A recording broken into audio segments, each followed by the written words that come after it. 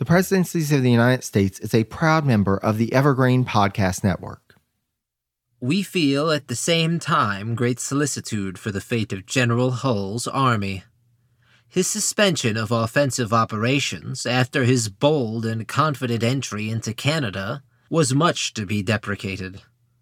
Should he meet with disaster, the productions of those who pronounce his army incompetent to its object will be fulfilled.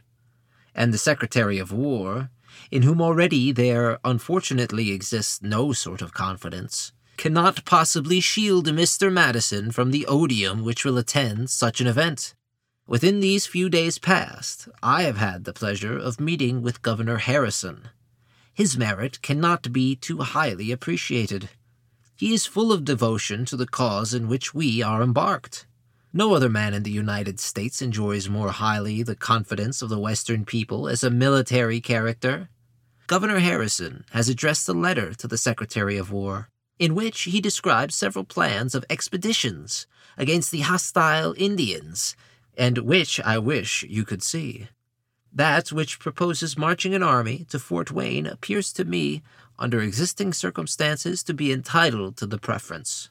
An army for this object, to be commanded by Harrison, might be raised with the greatest promptitude. If the President thought proper, he might, I presume, be appointed a Major General by brevet, a rank which would be highly beneficial if an expedition of any magnitude is authorized. Speaker of the House Henry Clay, to Secretary of State James Monroe, August 12th, 1812.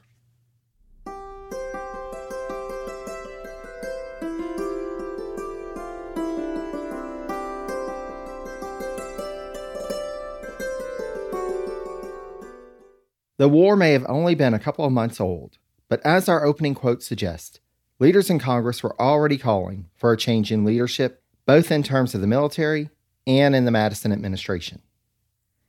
As we shall see in this episode, changes were not far down the road, and 1813 would see new folks in place to right circumstances that had gotten off on the wrong foot. Before we get to that, though, I'd like to welcome you to the Presidencies of the United States. I'm your host, Jerry Landry. Special thanks to Joseph of the Turning Tides podcast for providing the intro quote for this episode. On his podcast, Joseph takes his audience on a journey to explore crucial turning points in history and their impacts on the cultures and people of the past up to the present day. Thus far in Turning Tides, Joseph has explored pivotal historical moments at locales around the world, including Italy, Puerto Rico, Singapore, and more. Check out the Turning Tides podcast anywhere fine podcasts can be found, or by going to the website for the podcast at The Turning Tides Podcast, that's all one word, .weebly.com. I'll also have a link on the sources section for this episode, and we'll be sharing information about the Turning Tides podcast on my social media around the time of this episode's release. Greetings from Evergreen Podcasts. We're rolling out a listener survey, and we want to hear from you. The information in the survey will help us gather statistics and in turn make our shows more appealing to advertisers. I know most people don't like ads, but this is one of the only ways our shows make money and help keep their lights on. We promise it will only take a few minutes, but the impact on our podcasts will be tremendous. As a token of our appreciation, we'll randomly select one lucky participant each month to win an exclusive merchandise package from Evergreen Podcasts.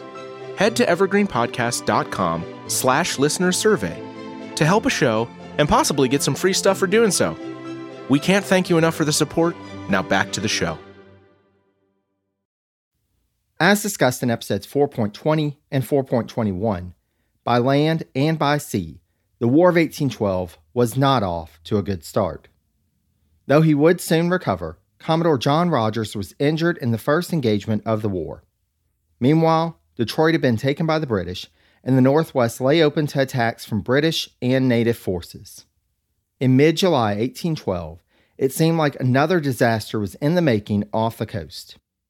Captain Isaac Hull had been given command of the famed USS Constitution, the ship that had defeated the French frigate Le Sergeant during the Quasi-War and had served as Commodore Edward Preble's flagship during the war with Tripoli.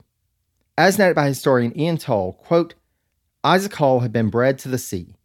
Hull had entered the service as 6th lieutenant aboard the ship he now commanded, on her maiden cruise in 1798. Among the enlisted men, he was perhaps the most popular captain in the service. He was also, perhaps, the greatest all-round seaman in the Navy, with a genius for ship handling and navigation.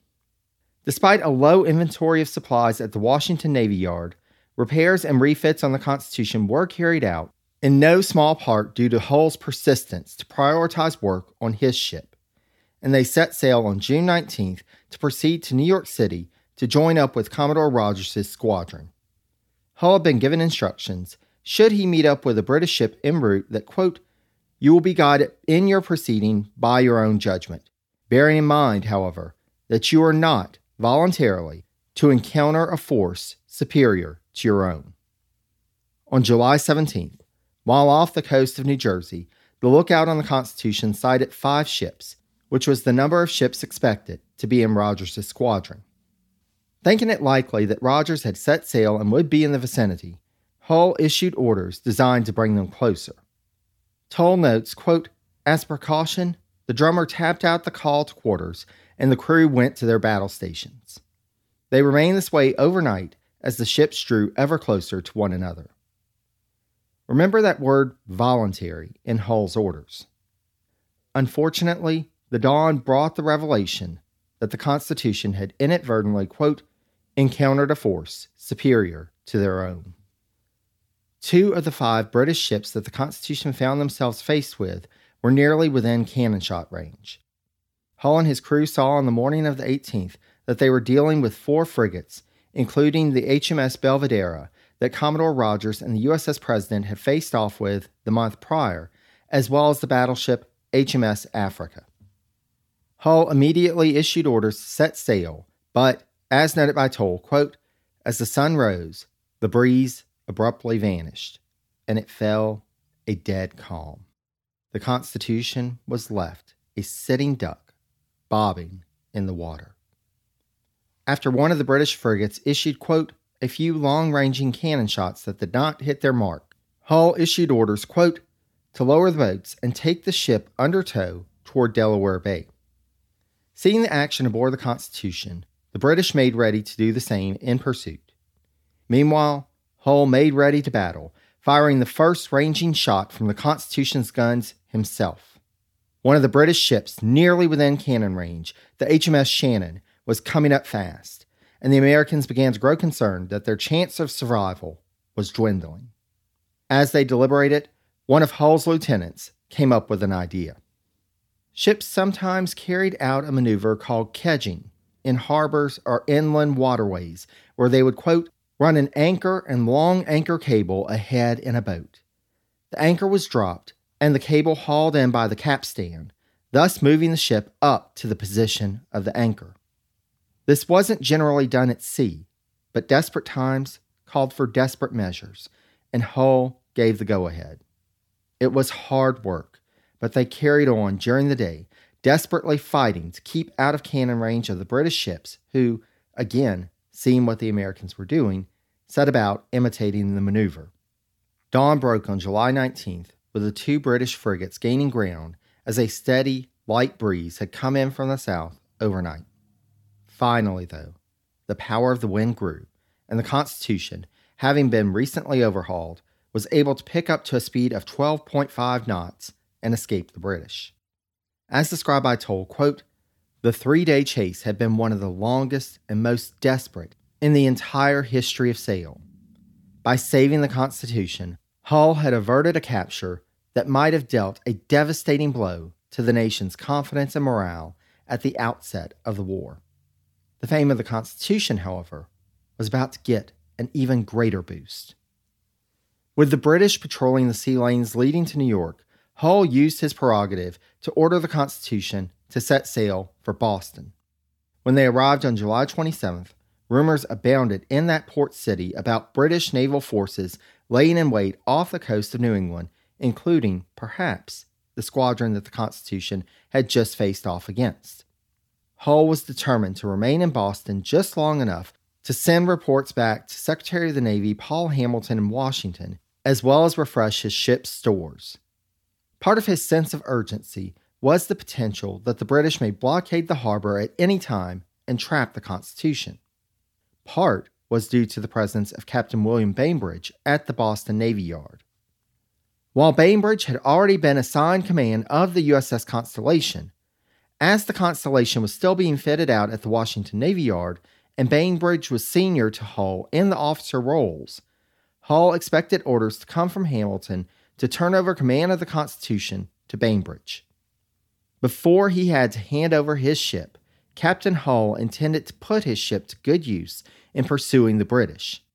Thus, on August 2nd, they set sail, bound for, quote, the English shipping lanes off Halifax and the Gulf of St. Lawrence. After hearing from the Decatur, an American privateer, that the HMS Guerriere was in the area, on the afternoon of August 19th, quote, the lookout on the Constitution caught sight of a big, full-rigged ship on the southern horizon. This was, indeed, the 44-gun Guerriere, which, in reference to the Little Belt affair discussed in episode 4.16, when a smaller British ship was mistaken for the Guerriere, had painted on its foretop sail, not the Little Belt. Now that war was on, the captain and officers of the Guerriere were in the mood to get revenge for what was seen as a dishonorable attack by the U.S. Navy on the overmatched Little Belt at a time when the two nations had still been at peace. As the Guerriere had been one of the ships in the squadron that had chased down the Constitution a month prior, as noted by Toll, the British captain, quote, had taken a good look at the Constitution. He must have known she was larger and more heavily armed than the Guerriere, and he could not have any doubt that she was well handled. Yet the option of running from the Constitution never seems to have entered his mind. Thus, the ships engaged in battle, and though some damage was done in the first broadside to the Constitution's rigging, the Guerriere, both in terms of the ship and its crew, sustained much greater injury.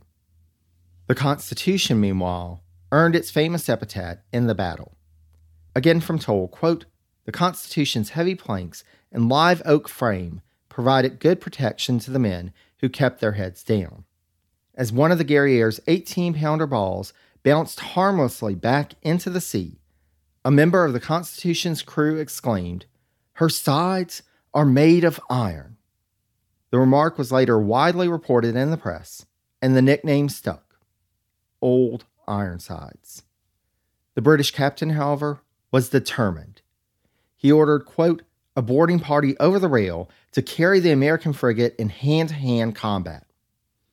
It was a brutal battle ahead, but ultimately the Americans triumphed and the Guerriere was left, quote-unquote, a hulk by the time its captain surrendered.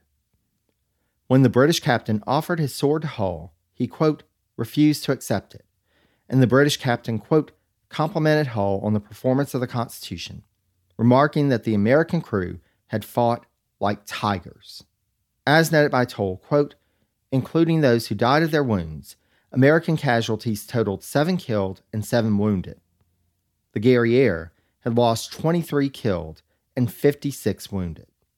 Another casualty of this encounter was the Guerriere itself. The ship was beyond the point of repair to bring it back to port.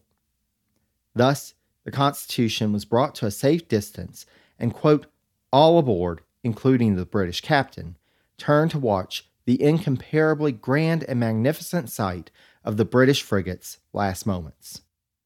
The Constitution fired on the ship until, quote, the hull parted in the center by the shock and loaded with such masses of iron and spars, reeled, staggered, plunged forward a few feet, and sank out of sight.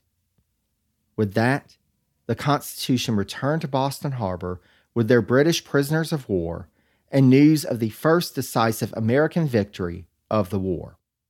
This was much needed good news to an already demoralized American war spirit. The surrender of Detroit, as discussed in episode 4.20, not only spurred fears in the northwestern U.S. of native attacks, but also left the entirety of the Northwest, the modern-day Midwest region, vulnerable to attack. Concerned that the federal government was either delayed or potentially incapable of mounting a proper defense, leading citizens in Kentucky, including the Speaker of the U.S. House of Representatives, Henry Clay, pushed that state's government to take immediate action. The way it was carried out was, as noted by historian David Curtis Skaggs, in defiance of, quote, the Commonwealth of Kentucky's Constitution and state law. Shortly after news of the surrender of Detroit arrived, on August 20th, 1812, Kentucky named Indiana Territorial Governor William Henry Harrison as a major general of the state's militia, quote, and invested him with the command of a relief force, despite the fact that Harrison was not a citizen of Kentucky and thus was ineligible for the post. This did not stop him from taking up the militia commission and being recognized as the head of the Kentucky State Militia. Now, technically, Harrison was outranked by a regular Army officer in the region, Brigadier General James Winchester of Tennessee. Winchester, though he had somewhat of a reputation as a fighter of native forces in North Carolina prior to his move further west, was described as, quote, mild, generous, and rich, and was more of a political appointee to this high command than someone with a wealth of military experience. He was also disliked by the militia forces of Indiana, Kentucky, and Ohio, who would be called upon for service in the Northwestern Army. Thus, when word came that Fort Wayne was threatened, Winchester acquiesced to Harrison's demand that he should be the one to lead the relief force. Indeed, though Harrison would soon receive a commission as a brigadier general in the regular army and was offered command of the Northwestern Army by Secretary of War William Eustis, Harrison declined the offer, instead insisting that he should receive a commission as Major General. This refusal did not mean, however, that Harrison wouldn't continue to command military forces in the Northwest. Instead, he just continued to operate under his commission as a general of the Kentucky militia, and, as noted by historian John R. Eltling, this allowed him to remain, quote, partially detached from Eustis's control. In the West, there was much more confidence in Harrison than in the Secretary of War back in Washington. Again from Elting, quote, a veteran soldier experienced in frontier warfare, he, i.e. Harrison, understood the problems he faced and the absolute need for careful preparation. An effective leader, he had inspired the West, and Madison and Eustis, to expect a quick, triumphant campaign. Harrison quickly sprang into action and pulled together an army. However, he also had to do a bit of political maneuvering with folks back in Washington. Harrison wrote to Eustis that, quote, it appeared to me necessary that someone should undertake the general direction of affairs here, and I have done it.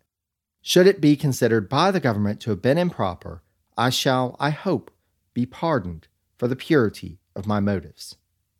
As early as January 1812, Harrison had offered his services to the administration to serve in the regular army, making a point of noting how he had served under General Anthony Wayne in the Legion of the United States back in the day. However, in addition to criticism being lodged against him by political enemies in the West, little did Harrison know that there was a leader in Washington advocating against him actually being given command of the force that he was leading de facto. As soon as the War of 1812 began, Secretary of State James Monroe started talking to President Madison about the possibility of securing a field command for himself. As noted by Monroe biographer Tim McGrath, Monroe had already started, quote, making plans to recruit a volunteer force of Virginians and was considering whether he should temporarily resign his post at the State Department.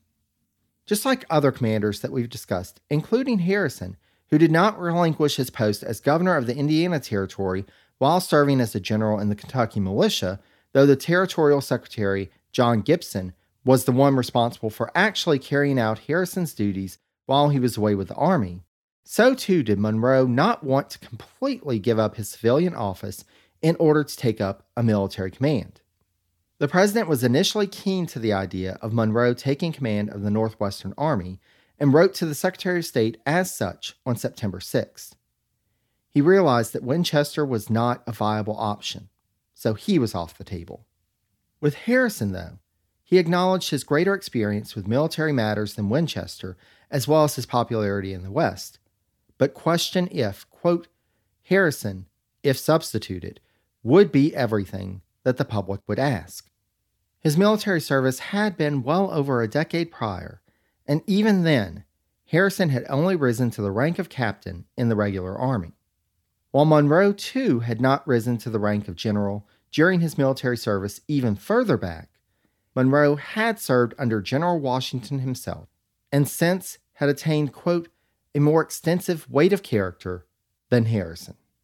Madison felt that Monroe, quote, would carry with you the confidence of all, would be the most unexceptional depository of the necessary powers, and be most able to give impulse and direction to the only force now applicable to the object. There was only one problem with this idea. Who would manage the State Department in Monroe's absence?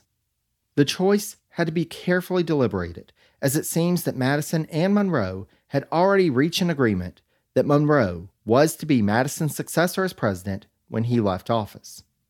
They didn't want to put a potential rival to Monroe's nomination in at State, which was being seen as a next-in-line office for those with presidential ambitions.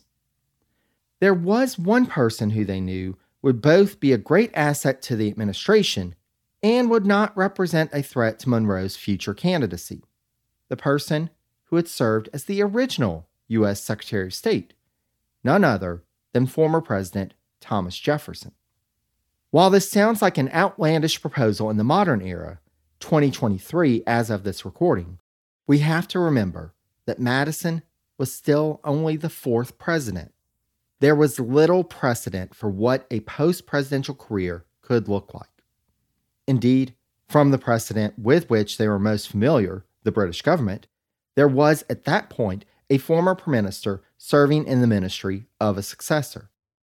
While it's hard to imagine Jefferson accepting the offer, the two Virginians ultimately thought against it before even sending word of it to Monticello, because circumstances were changing around them. As summer started giving way to fall, criticism of Secretary of War William Eustis was on the rise in the halls of power, and Monroe was being talked about as a suitable replacement. However, this took inviting Jefferson to join the cabinet off the table, as it would be too much given the criticism of the undue influence that Virginia had over the federal government to have Virginians in charge of the state and war departments in the administration of yet another Virginian president. Meanwhile, the idea of giving Monroe a military appointment was also judged infeasible, as, to satisfy Monroe's ego and give him the authority to effectively prosecute the war in the field, he would have to be given a higher command than the current senior officers of the Army, and this would spur discontent and jealousy in the ranks. No, the idea of moving Monroe to the War Department and then finding another to replace him at State was looking increasingly attractive. The problem remained now of how to oust Eustis in the office and make a smooth transition at a time where there was still so much happening on multiple fronts of the war. To start with one of the quieter fronts first, Major General Stephen Van Rensselaer, who we last discussed in episode 4.21, was still struggling with his command and sorting out issues between the regular Army officers and the militia forces in the Army of the Center. Finally, in October 1812, he was able to launch an attack. It was a disaster, to the point that, on October 20th, Van Rensselaer resigned his command, and Brigadier General Alexander Smythe, Van Rensselaer's chief opponent during his brief tenure of command, took charge of the Army of the Center. Smythe did little better, and by the end of the year, he was gone as well. Indeed, as described by historian Gene Allen Smith, quote, "The Niagara campaign, through a narrow strip of land dominated by the turbulent Niagara River, separating Lakes Erie and Ontario and dividing Canada and the United States, stagnated into a nasty, brutal tug of war, with each side both winning and losing, but with neither side gaining a decisive advantage." Indeed, there were only two notable things about the Niagara campaign of 1812. One was the participation of a Lieutenant Colonel named Winfield Scott. You'll want to remember that name, dear listener. We'll be hearing more from this young Army officer who was captured after surrendering at the disastrous Battle of Queenston Heights. The other event during this campaign that would have an impact on the war is the death of the British Major General Isaac Brock in that same battle at Queenston Heights. In the early days of the war, as we saw in episode 4.20 with the fall of Detroit, Brock had proven himself capable of meeting the American threat. Further, he had cultivated the trust and partnership of the Shawnee Chief Tecumseh, and together, in 6 weeks' time, they had managed to eliminate, quote, every American post on the upper Great Lakes west of Cleveland, and were even starting to threaten the Indiana territorial capital of Vincennes, as well as settlements in northeastern Ohio. As noted by Skaggs, Brock planned an offensive operation both to keep the native forces on the side of the British as they were agitating for action against the Americans and needed to see results, as well as the fact that taking the battle to them would, quote, divert the Americans from concentrating on the strategic lifeline of Upper Canada, namely the Great Lakes Basin leading into the St. Lawrence River. In the first few months of the conflict, it was starting to look like the British and native forces combined might wipe out the American presence in a considerable portion of the Old Northwest. Then, Brock went to the Niagara frontier. On October 13, 1812, Brock was, quote, slain at the front of his men as he tried to capture an enemy position. Not only did the British lose a capable general, but Tecumseh and his confederation lost one of the few British officers that they could trust and that had tried to understand their motivation and approach them with respect. What had been a strong partnership would falter in future campaigns. Despite the Army's issues in the latter half of 1812, there were a couple of important developments in the Niagara area when it came to the Navy.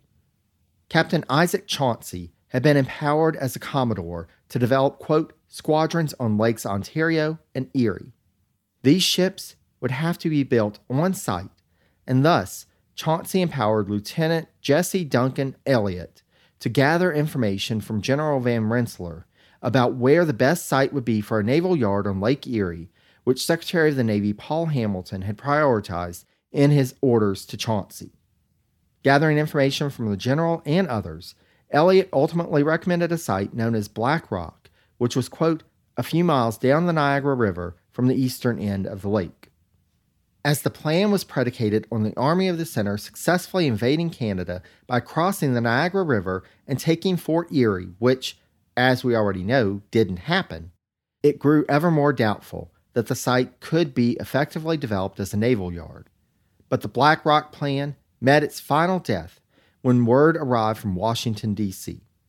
A, quote, merchant captain with considerable knowledge of the Upper Lakes had met with President Madison and Secretary Hamilton back in the nation's capital and convinced them that Presque Isle Bay in Erie, Pennsylvania was the ideal spot for the naval yard on Lake Erie.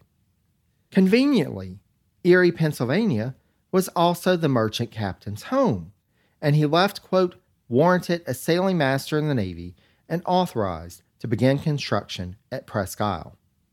Elliott had his doubts, but finally conceded the battle.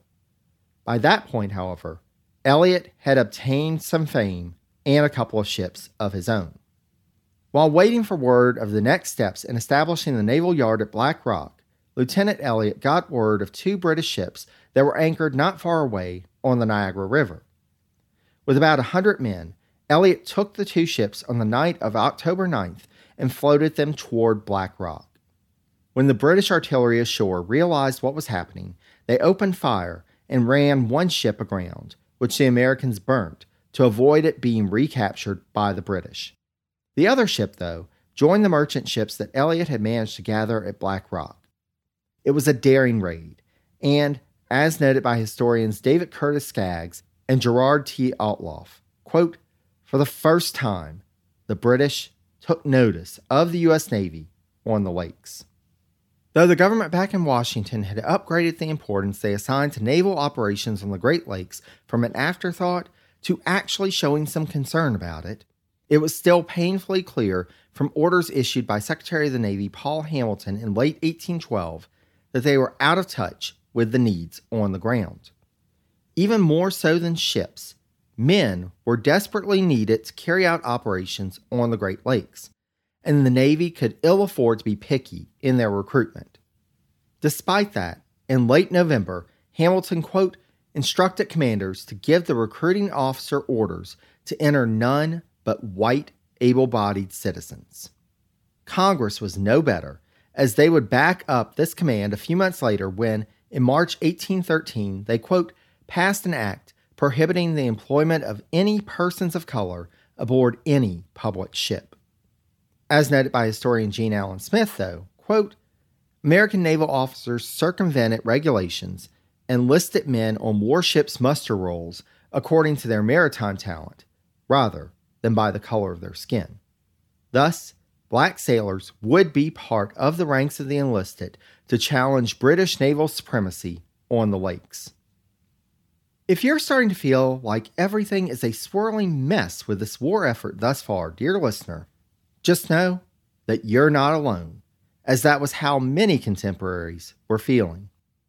Turning back to the turbulent West, the Madison administration finally decided in mid-September that Harrison should command U.S. forces in that front. However, though orders were sent by Secretary of War Eustis to Harrison, along with Ohio Governor Return J. Meigs and Kentucky Governor Isaac Shelby, General Winchester had not been informed and wrote back to the War Department questioning whether someone with a general's commission from a state militia could command federal troops. With this standoff in the West, military operations came to a standstill. Madison and his administration apparently had similar concerns to Winchester, and, despite his earlier refusal, tried to push through the Senate a commission for Harrison as a brigadier general in the U.S. Army. The Senate, however, expressed its concerns about awarding a military commission to Harrison while he was still the territorial governor of Indiana.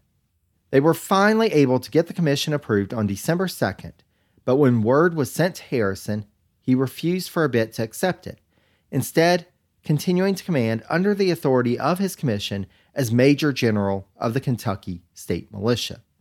Harrison's supporters in Kentucky and Ohio thought that he was holding off for a major generalship in the U.S. Army and resolved to petition President Madison to award Harrison that higher rank.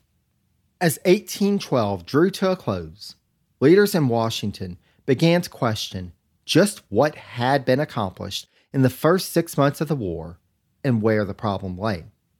Many felt the answer was clearly the people heading the Navy and War Departments.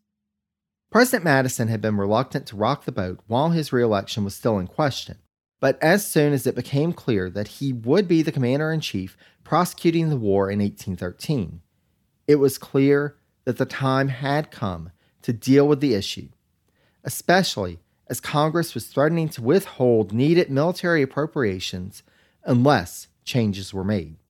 First up was Secretary of War William Eustis.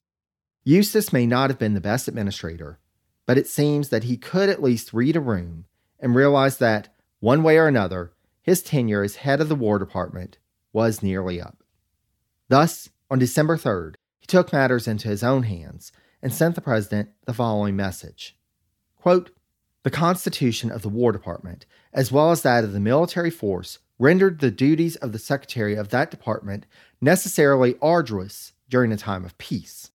When war was declared, the augmentation of duty, the great responsibility attached to the department, together with the belief that some other citizen might be selected, possessing greater military knowledge and commanding in a higher degree the public confidence, induced me to propose to retire from office.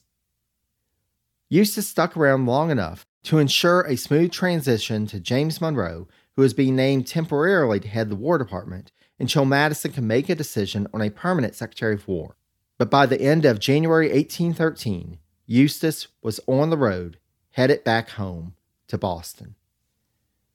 With one of his embattled cabinet members dealt with, President Madison was able to turn his attention to Secretary of the Navy Paul Hamilton.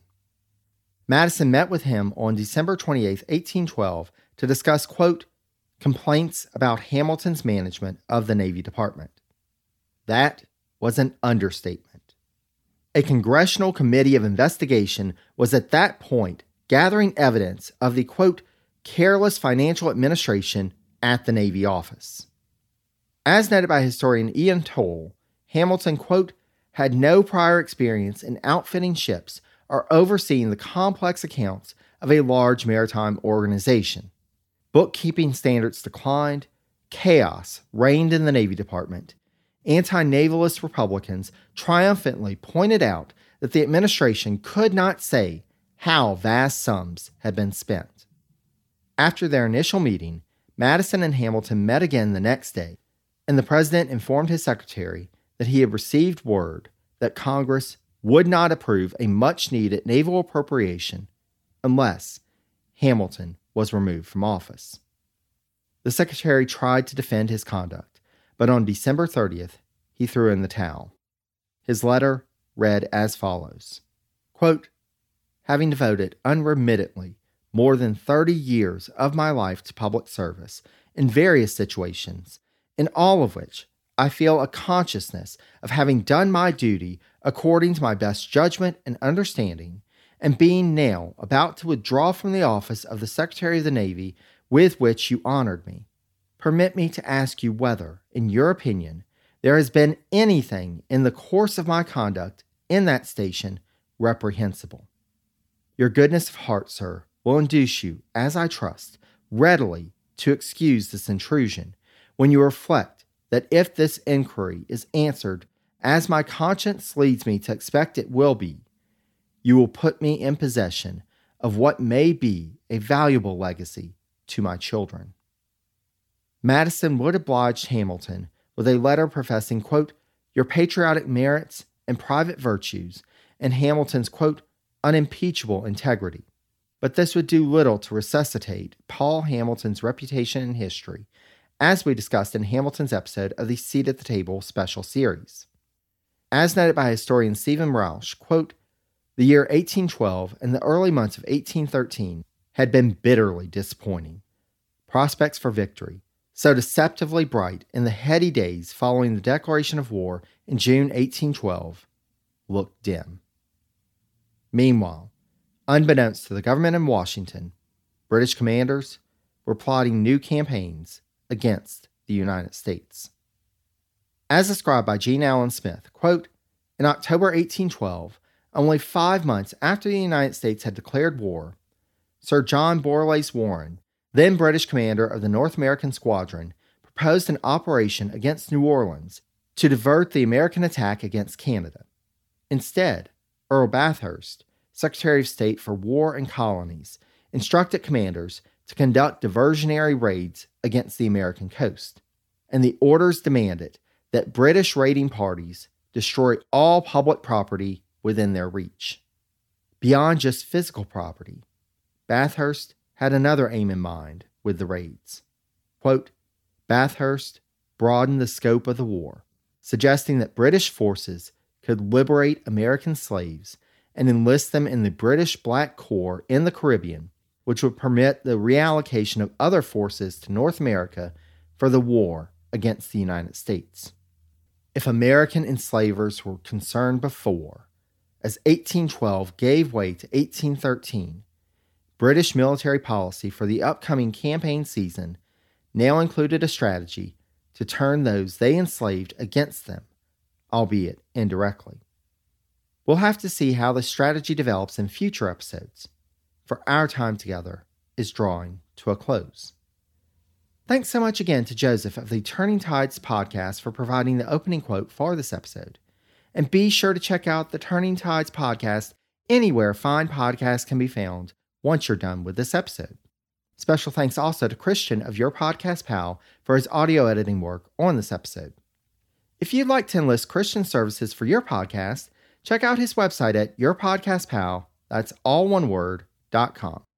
Special thanks also to the folks at the Colonial Music Institute at George Washington's Mount Vernon, who graciously allowed us the use of clips from Hull's Victory as performed by David and Ginger Hildebrand for our intro and outro music. You can find out more about the great work that the Colonial Music Institute is doing to research and share information about early American music and dance by going to mountvernon.org and typing in Colonial Music Institute in the search field. Links to the websites for all these folks, as well as sources used for this episode, past episodes of the podcast, links to more information about all of the U.S. presidents, and much more can be found at the website, which is presidentiespodcast.com.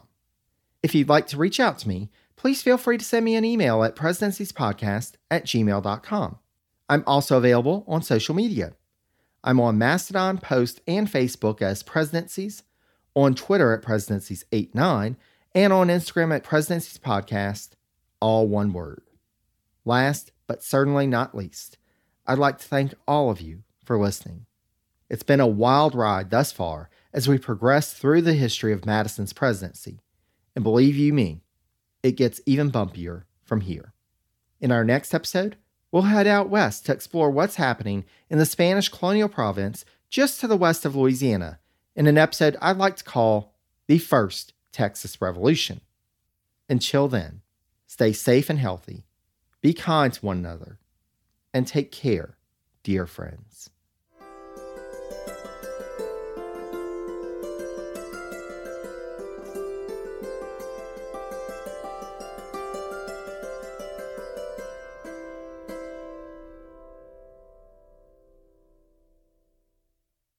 I'm Ken Harbaugh, host of Burn the Boats from Evergreen Podcasts. I interview political leaders and influencers, folks like award-winning journalist Soledad O'Brien and conservative columnist Bill Kristol, about the choices they confront when failure is not an option. I won't agree with everyone I talk to, but I respect anyone who believes in something enough to risk everything for it. Because history belongs to those willing to burn the boats. Episodes are out every other week wherever you get your podcasts.